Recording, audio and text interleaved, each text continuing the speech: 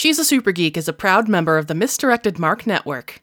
She's a Super Geek is brought to you by our patrons. Today we're giving a shout out to Amber Marie and, of course, Ariel Weiss. Y'all rock. Thanks. She's a rock and roll play baby, and she throws a natural 20 crazy. She's a rock and roll play baby, and she's nothing near the normal and maybe I'm in love. You're listening to episode 110 of She's a Super Geek, the actual play RPG podcast highlighting women as GMs. Hey y'all, it's Andi, and on today's episode, my co-host Senda and I are joined by two wonderful people, Ramen and River Williamson, to play Red Carnations on a Black Grave. Now, this is a historical game, but don't worry, there's plenty of drama and relationships for people who don't like history, if people like that exist out there. We do have a few content warnings: war, violence, and character death. Character death is not a spoiler because in Red Carnations on a Black Grave, you actually go into the game knowing that half of your PCs will die because you play at least 2 PCs. Red Carnations is a game that is set in 1871. For just over 2 months in 1871, the Paris Commune tried to make an egalitarian socialist state a reality, despite disagreement within their walls and attacks from outside of it. This is the story of several communards, their messy personal lives, and their attempts to create a utopia in the face of impending death. How far would you go for what you believe in? Would you stand firm, even if it means your death? Ramen is GMing this game, and she also wrote it. Red Carnation starts its Kickstarter on June 18th. So mark your calendars, because you're going to want this freeform game in the back of your pocket. Hi, everybody. Welcome to She's a Super Geek. I am so excited today to be having some awesome guests on to run a game that I've been excited about for a couple of years now, since Breakout, 2018, 2017? I actually don't remember the first... 2018. Yeah, 2018. 2018. Okay, so it's been about a year. I couldn't remember when I first played this game, but I've been really excited about it ever since I did. So we have a couple of awesome people on today. We've got River and we've got Kat, and I'm going to have them introduce themselves first. And of course, my co-host, Andi. Hello. I'm very excited for us history buffs to play a very history-centered RPG. It pairs my love of improv and rules and history. Good. That was strangely stilted. Okay, It's good, solid nerd shit. It is good, solid nerd shit. Okay. Well, awesome. Everybody knows Andi, hopefully, because you've been listening to us before, hopefully. So, River, tell us what awesome things you are doing and where people can find you on the internet. So hey, I'm River Williamson. I am at Pixelated Coyote on Twitter. I post a lot about social justice and hot takes and things like that, and reminding people that, trans people exist and we are who we say we are. So yeah, I'm also a member at large at the Gauntlet. I am a role-playing gamer, occasional writer. I met Kat at one of the Double Exposure events, and I don't know, I think she's a really awesome human, and I love the games that she makes because it means I don't have to read nonfiction books. I can sort of dip into a culture and place and time without having to really, make my poor chronologically and letter-addled brain handle it. That's fair. That's amazing. Oh my goodness, that's right. I've only played with you in games that are historical games on my end. Isn't that true? Wow. River is fantastic. We've been excited to have her on, and this was a really good opportunity. I'm super thrilled. Anyway, so this game is, of course, Red Carnations on a Black Grave, and it is by Ramen, who has been kind enough to join us today to run it. Yay! So I'm going to go ahead and just hand the floor over to you, Kat, but if you want to give us a quick spiel on where people can find you, a little bit of information about the Kickstarter, whatever you know now, because I know that you're still setting a little bit of stuff up as we're recording this, because it's going to be soon, but it's not today.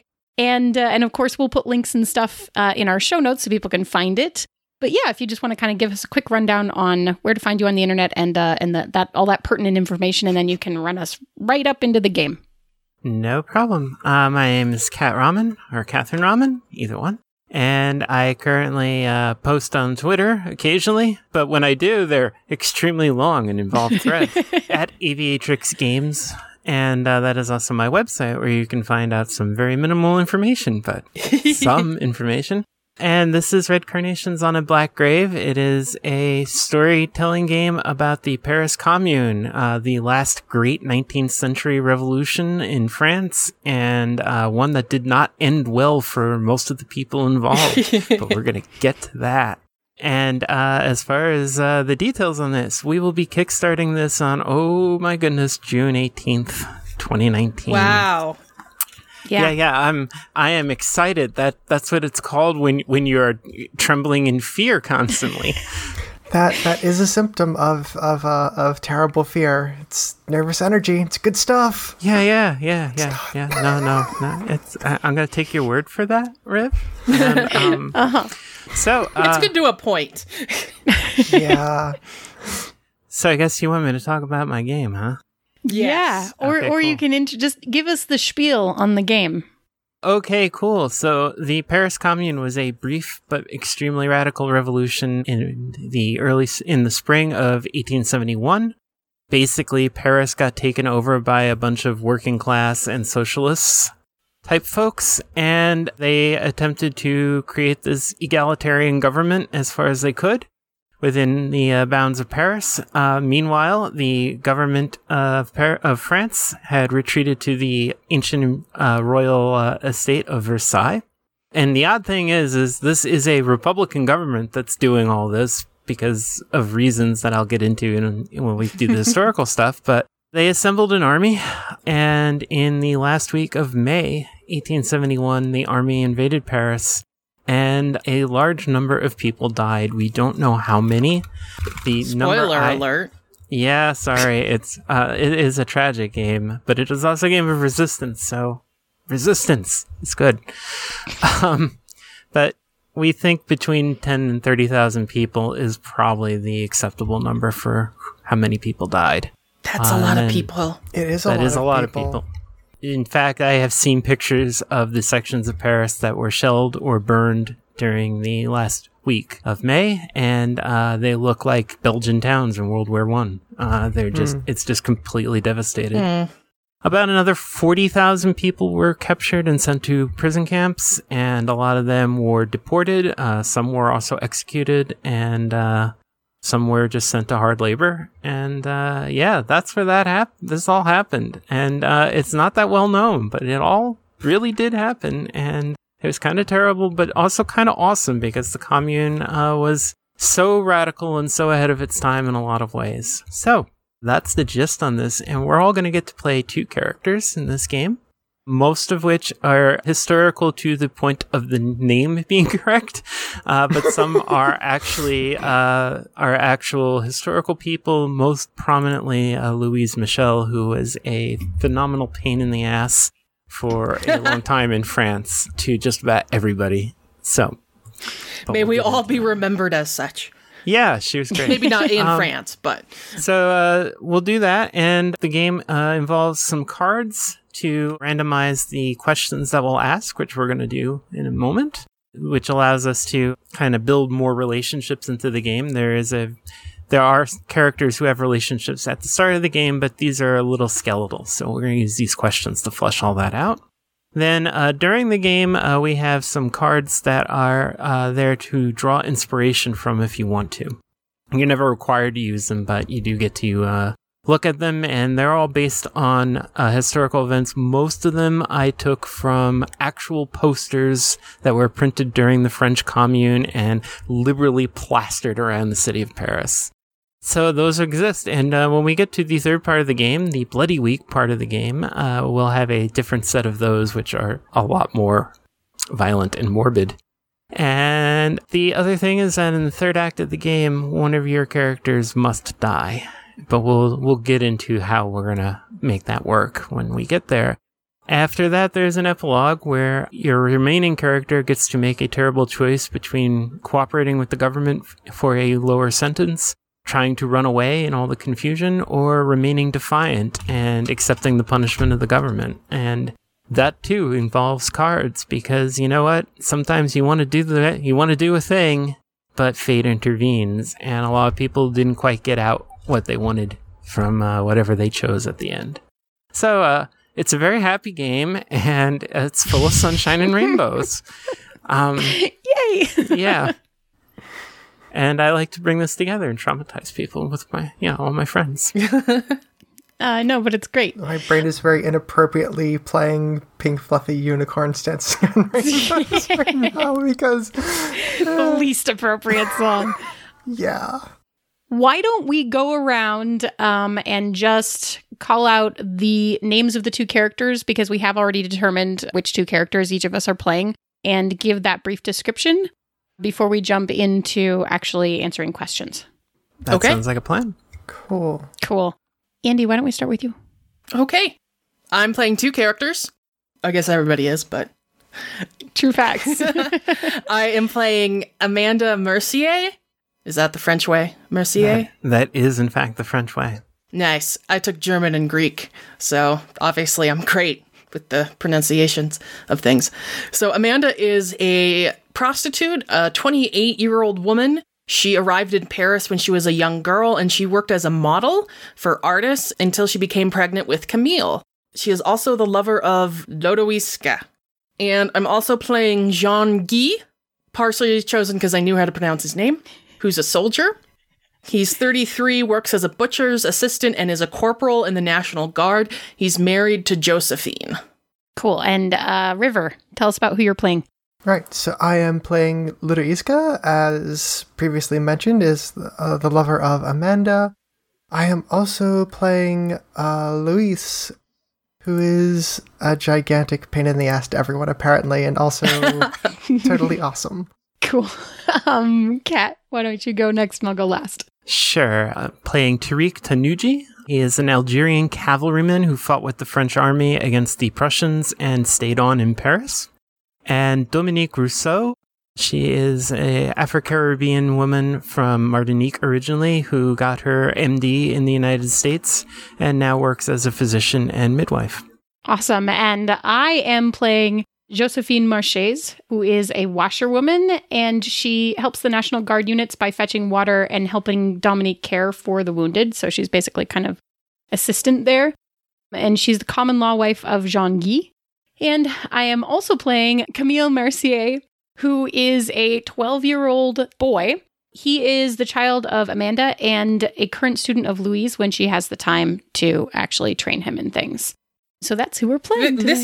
This is fun, Senda. You and I are playing parent and child and married people. Yes. It's supposed to get all interwoven and whatnot. Yes. It's great. Yeah, very messy. That's like life. And like community organizing and revolutions and shit. Uh-huh. Messy. Okay, cool. So let's talk about safety because this game definitely needs a safety discussion. I like to use the X card. I think we're all familiar here, which is why I'm going to tell you about it. The X card is our way that we can make sure that we can have content in games that isn't disturbing by allowing us to stop content in games when it disturbs us. And we will stop and go back and fix whatever we can to get around that content. And you're never required to say anything about why you're X-carding something. Just say you're X-carding something. And since we're doing this on the radio, you just say X-card or, make a gesture because we're not actually doing this on the radio. Or type into the chat room. And the other thing I like to use is lines and veils. Lines are content that we will simply exclude completely from the game. Just doesn't come in. And veils are things that we can have in the game, but we do not want to have any screen time. Does anyone have any lines and veils that we can start off with? I know I'm actually playing a child in this one, but this is a standard one for me, and I am actually going to call it a veil because I kind of know the direction that this game can go, and I don't have a problem with it. I'm going to say, can we veil like actual child torture death stuff? We don't have to Yeah. actually on screen that. Violence against children. Got it. Yes. Thank you. That's a better way of saying it. Yes, and as an overall thing, I would like to veil any torture scenes. They really don't like those. And obviously, sexy time, so I want to put a veil on those.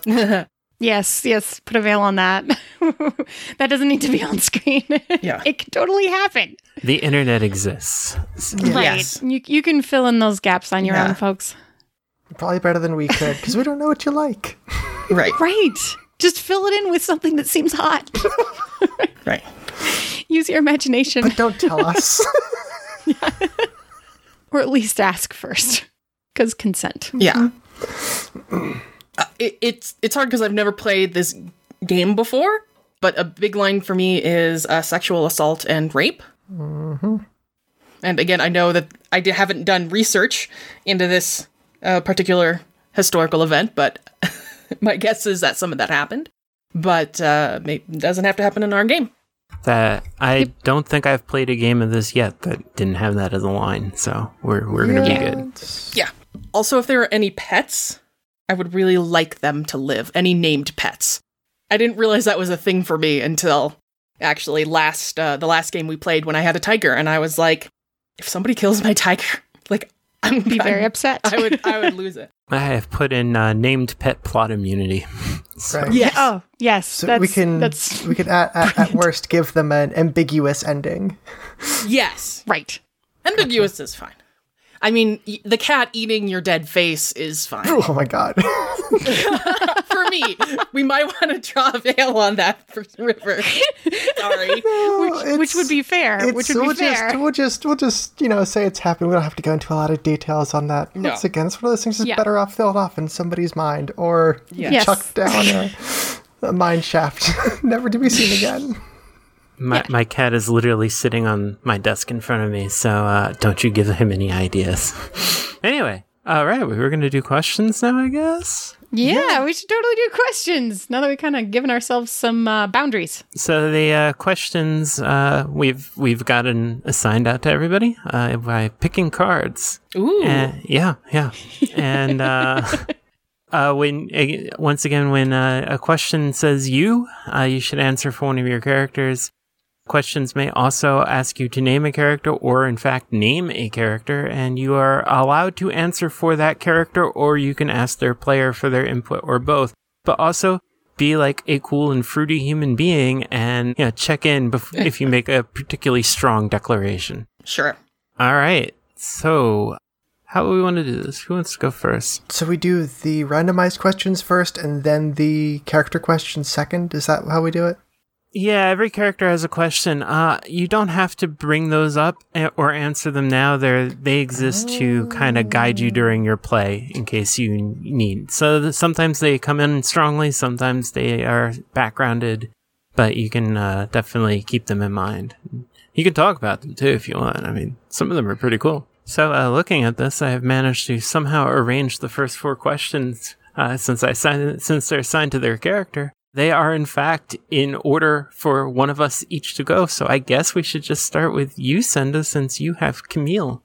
Absolutely. I would love to. Okay, so the question that I have is, what story do you tell people about your father? Why are you ashamed of the truth? Name another character who knows the truth about him. So I think that I tell people that what would be a good, like, not necessarily like a nobleman or something, but like a good, like solid middle class person who would have money and stuff, like that would be different from the situation that I find myself in. Banker, lawyer. Yeah, so I tell imperial civil servant. Yeah. So I think what I tell people is that he was a banker. He was a banker, but he's dead, and that's why he's not here. Because the truth is that I don't actually know who he was, and he was just some guy who appeared, got my mom pregnant, and disappeared, right? And, like, I don't know if she knows who he is either. I can narrow it down. Right. Okay, so you can narrow it down. So you probably have an idea. Let's see. Someone else who knows the truth about him. I'm going to take a second to look at our beautiful relationship map here. And I think Lodoiska knows the truth about him. Oh. And I don't, there may be more truth to it than just that he disappeared, right? That I don't actually know. So feel free to know as much truth about him as you would like to know. Banker, dead? Question mark? Dead. I'll try to be pretty pithy with my notes. Ludi knows. Yep. Yeah. So who has started a newspaper? How do they get money? And do I have to pick a player character for this, or could I pick one of the people who's got an NPC-imified? I think it's maybe better if we stick to player characters for this. Okay. I want to say Josephine has started it. Mm-hmm.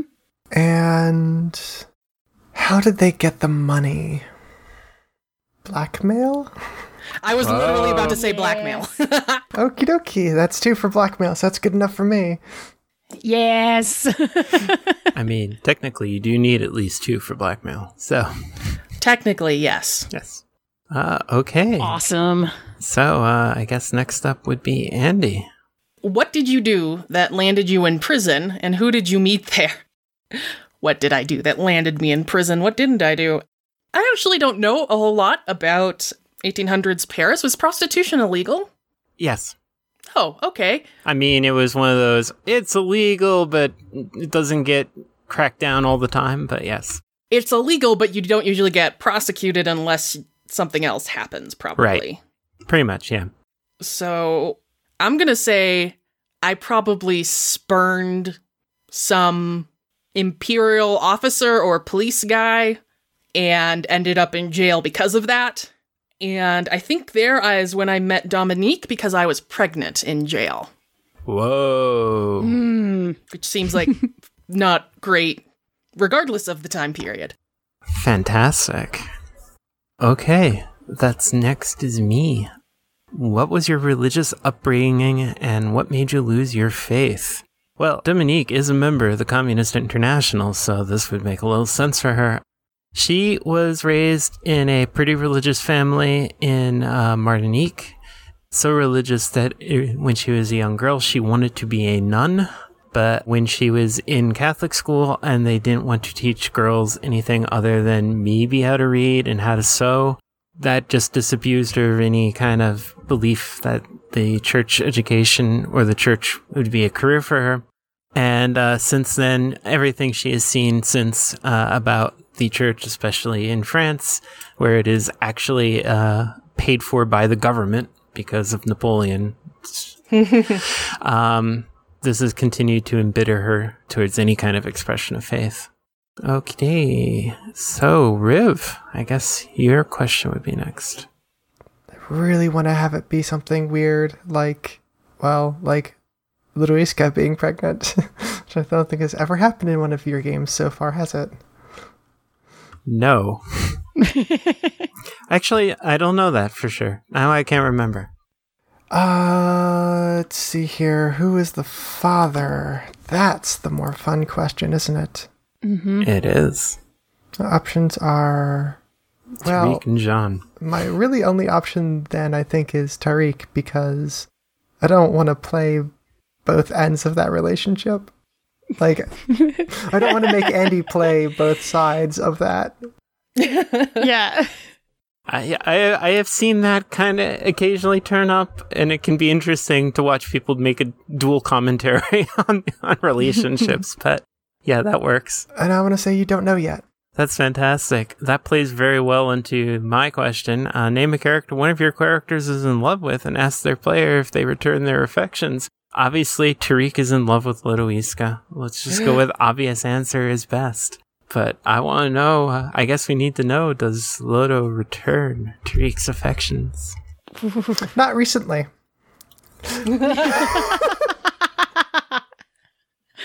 Oh. Ouch. I accept that. Those of you listening at home, Kat made the most wounded face. It was great. It's fine. It's fine.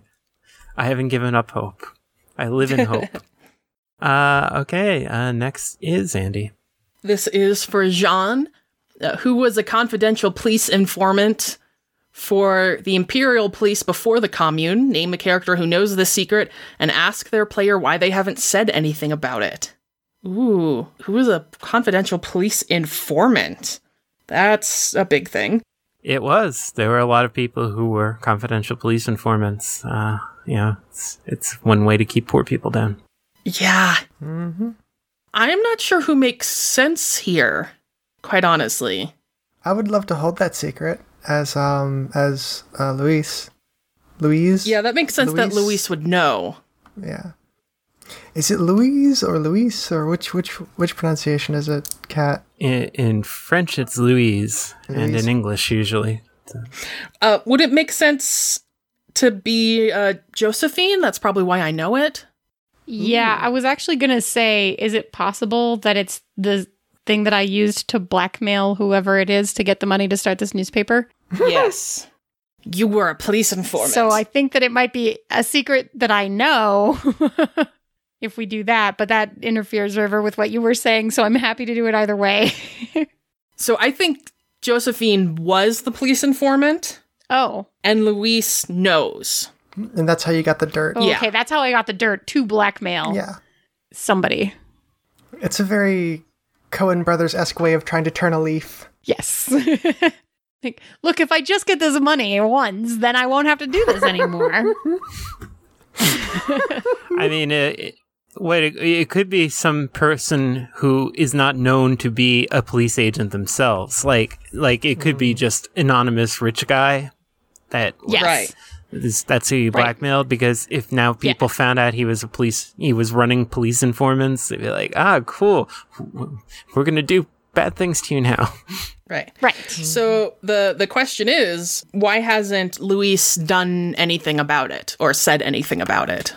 Because I really can't afford to destabilize the commune at this point. Having a turncoat in our midst we're in scary enough times. I don't want to contribute to people's paranoia. That's fair. Okay, so last is you, Senda, right?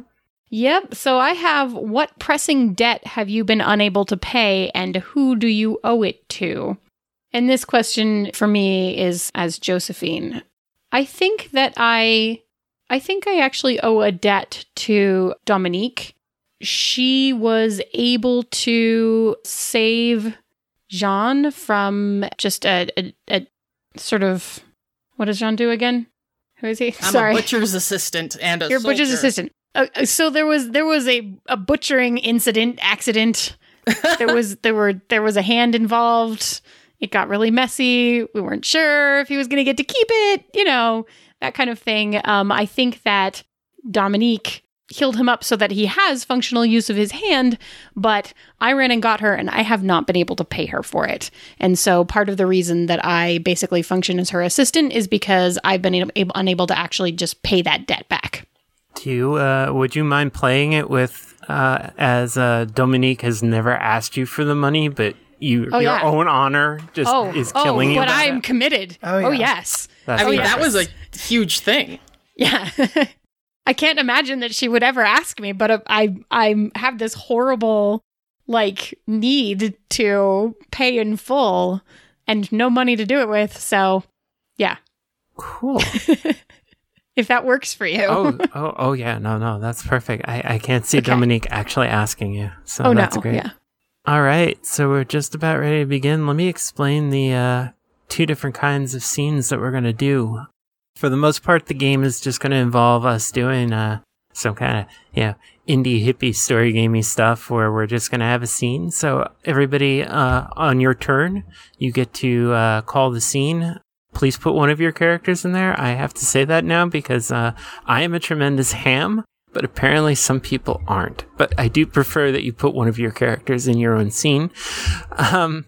You can say when and where it's happening, and you can say what other characters are in the scene with you. If it ever comes up where we would need both characters played by one player, just grab someone else to play him. And if there's ever any question about what's going to happen in the flow of the scene, the person whose turn it is has the final say.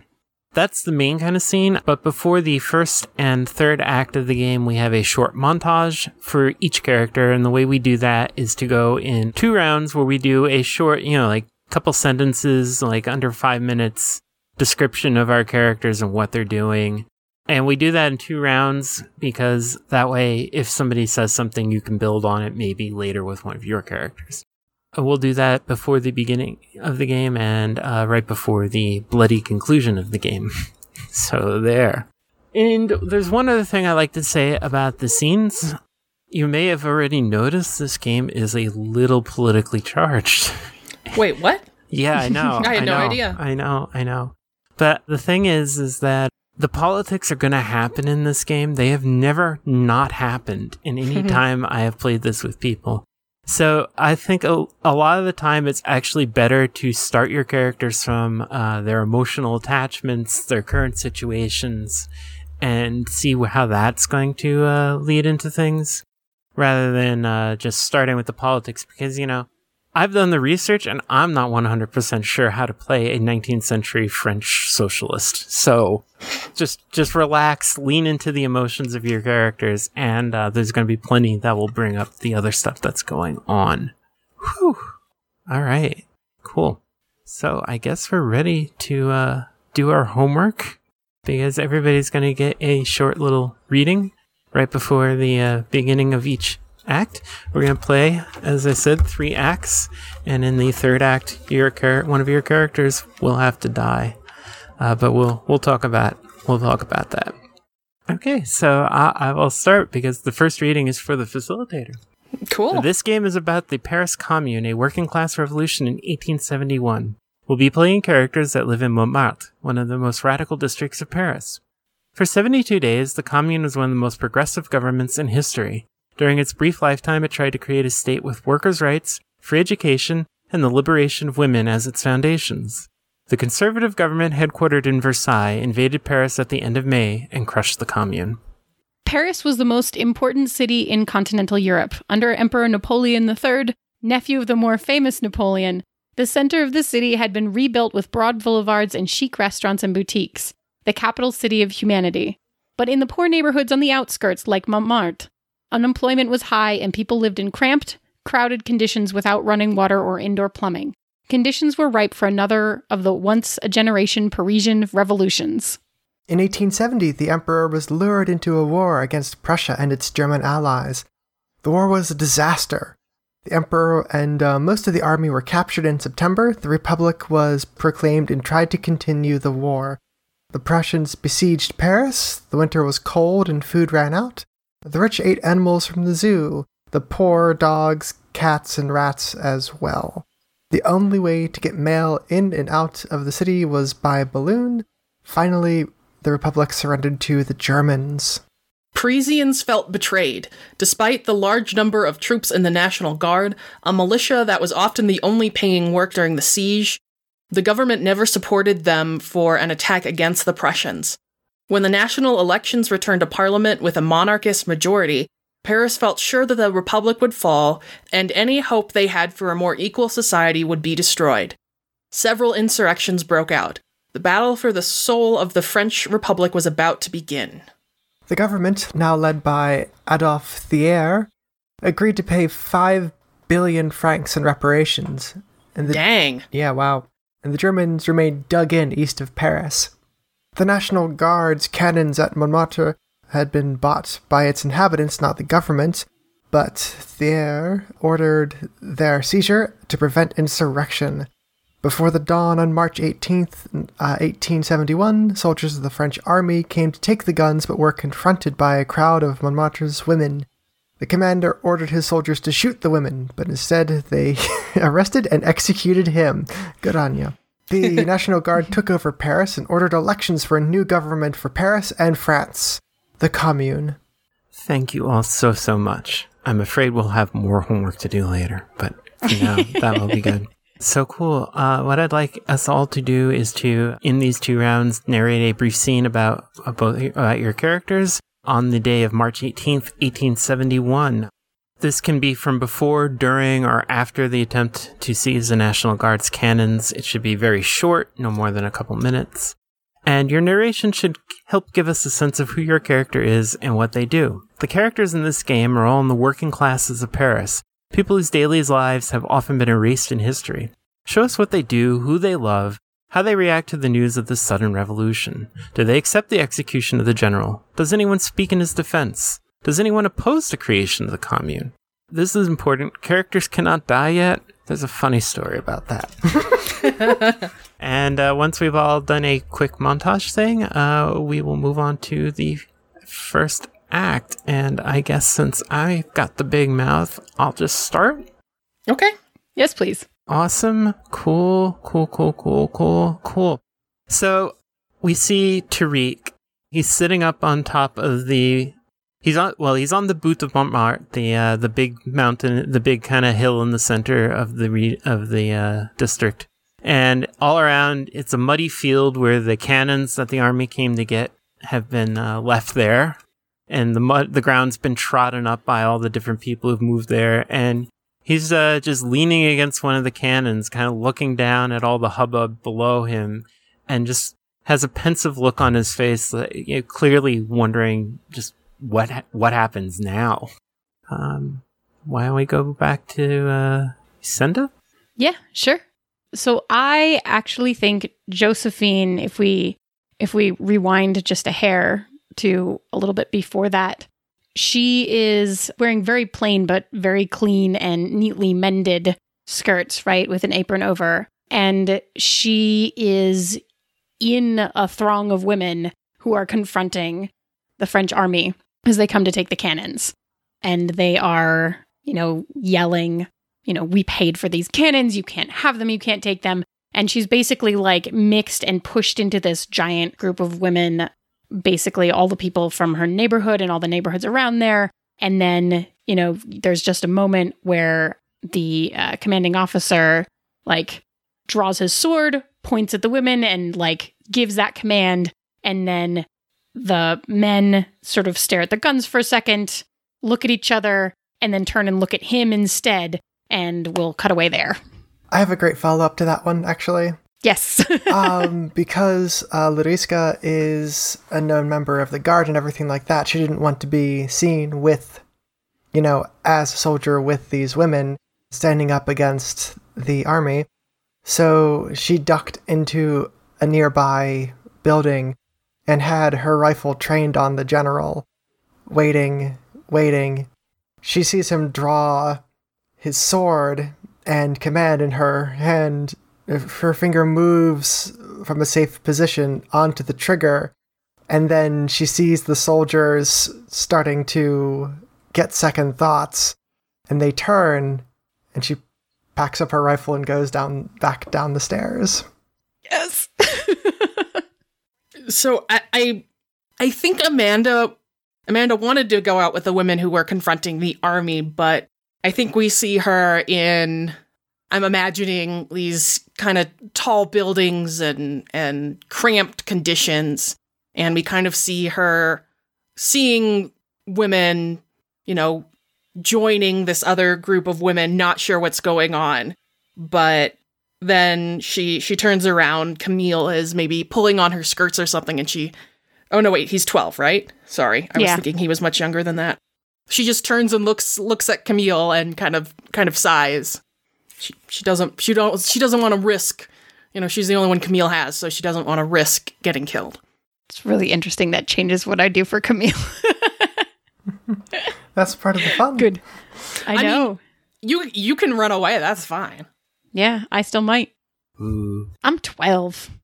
I'm a big boy now. Well, remember, there was no adolescence. You were either a child or an adult. Mm-hmm. And 12 is one of those iffy ages where it could go either way. I mean, obviously, I think I'm an adult. Anyway, Kat. Yeah. It's all you. It's all Start me. at the top again. If you died from a disease, you're a child. If you're headed a rifle and died in war, you're a man. This is very simple. Yeah, it's very straightforward. And Lee decided posthumously. So that's the criteria. Got it. Cool. So I think we see Dominique is sitting in a tavern, It's the evening of that day, and she is got a couple bottles of wine open and is passing them around to everybody around her and is just beaming. But there's some moment where, the camera cuts in on her and she kind of just leans against a pillar, obviously exhausted. But then somebody hands her back the bottle and she's immediately joyful again.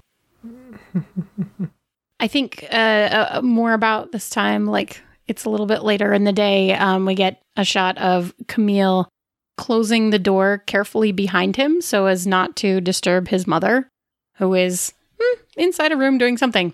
As you tend to. Like you do, making money.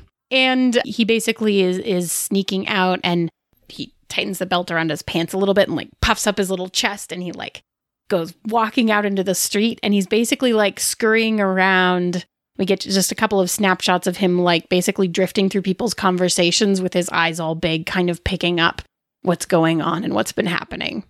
And like this joyous, there's some amount of joy, right? And there's probably some raucous people in the streets, very drunk, right? He might pick up a bottle of wine too, because he's 12 and there's no one watching him, and it's Paris. It's Paris. Yeah. It's a long time ago. Everybody drinks wine in Paris, right? Yeah. That or coffee. I mean, when you can, yeah. Yeah.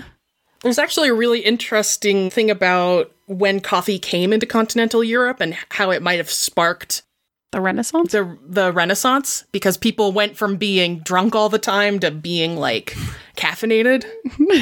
And that's Really why focused. alcohol and downers are more heavily regulated than uppers. Yeah. Because of the Renaissance. No, because productivity, damn it. Productivity.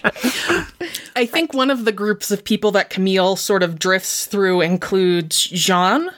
I think that the butcher's shop is closed, and he's in his, working clothes, but he has stopped on the way home and gathered with another group of people, and they are talking quietly, exchanging some information. I think he has a very worried look on his face.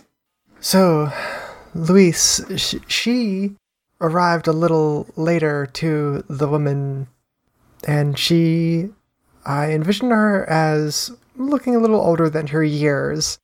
Definitely showing signs of age around her eyes that are a little much for her age, and she occasionally has to walk with a cane.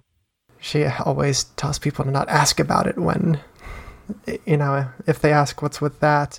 Today she is not walking with it and hustling to get to the front. She gets there after the soldiers stand down, and she asks some person what had happened and why the soldiers had stopped, and they say, and she cries out for the general's execution.